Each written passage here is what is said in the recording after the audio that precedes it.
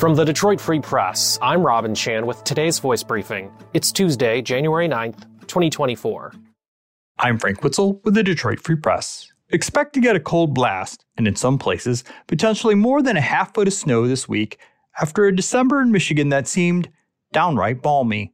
It's the kind of our first bigger snow event this season, Andrew Arnold, a National Weather Service meteorologist in White Lake Township, said.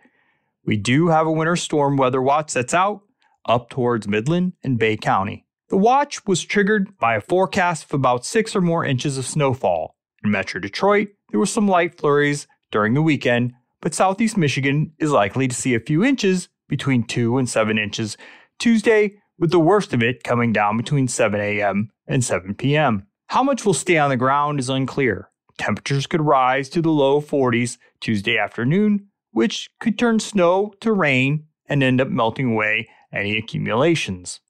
But by Wednesday, it's expected to cool off again with more snow potential. There also could be snow Thursday and then more Friday heading into the weekend, which is expected to be cold with temperatures dropping below freezing. Overall, however, Arnold said that winter in Michigan so far has been warmer than usual and is on track based on climate predictions to remain so through March, minus a week or two of the cold blast coming up.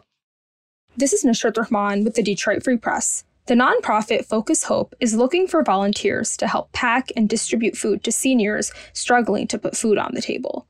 Focus Hope has a shortage of volunteers.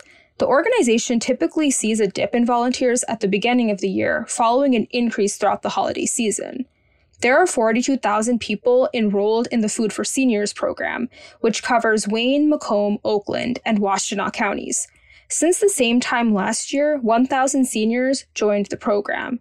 To volunteer, call Focus Hope at 313-494-4270 or email volunteer@focushope.edu. To learn more and find ways to get help, go to freep.com. This is Phoebe Wall-Howard, an automotive reporter at the Detroit Free Press. We went behind the scenes and talked to Andrew Kernahan, a chief engineer at Ford Motor Company, who led an award-winning team not once but twice. Yes, the 2023 Ford Super Duty won Best Truck of the Year for the North American Car, Truck, and Utility of the Year Awards. This is a product essential to the company's financial strength and incredibly popular with consumers. We talked to Kernahan about his childhood and what it's like to run a team like this, considered one of the toughest jobs in the industry. Go to freep.com to learn more.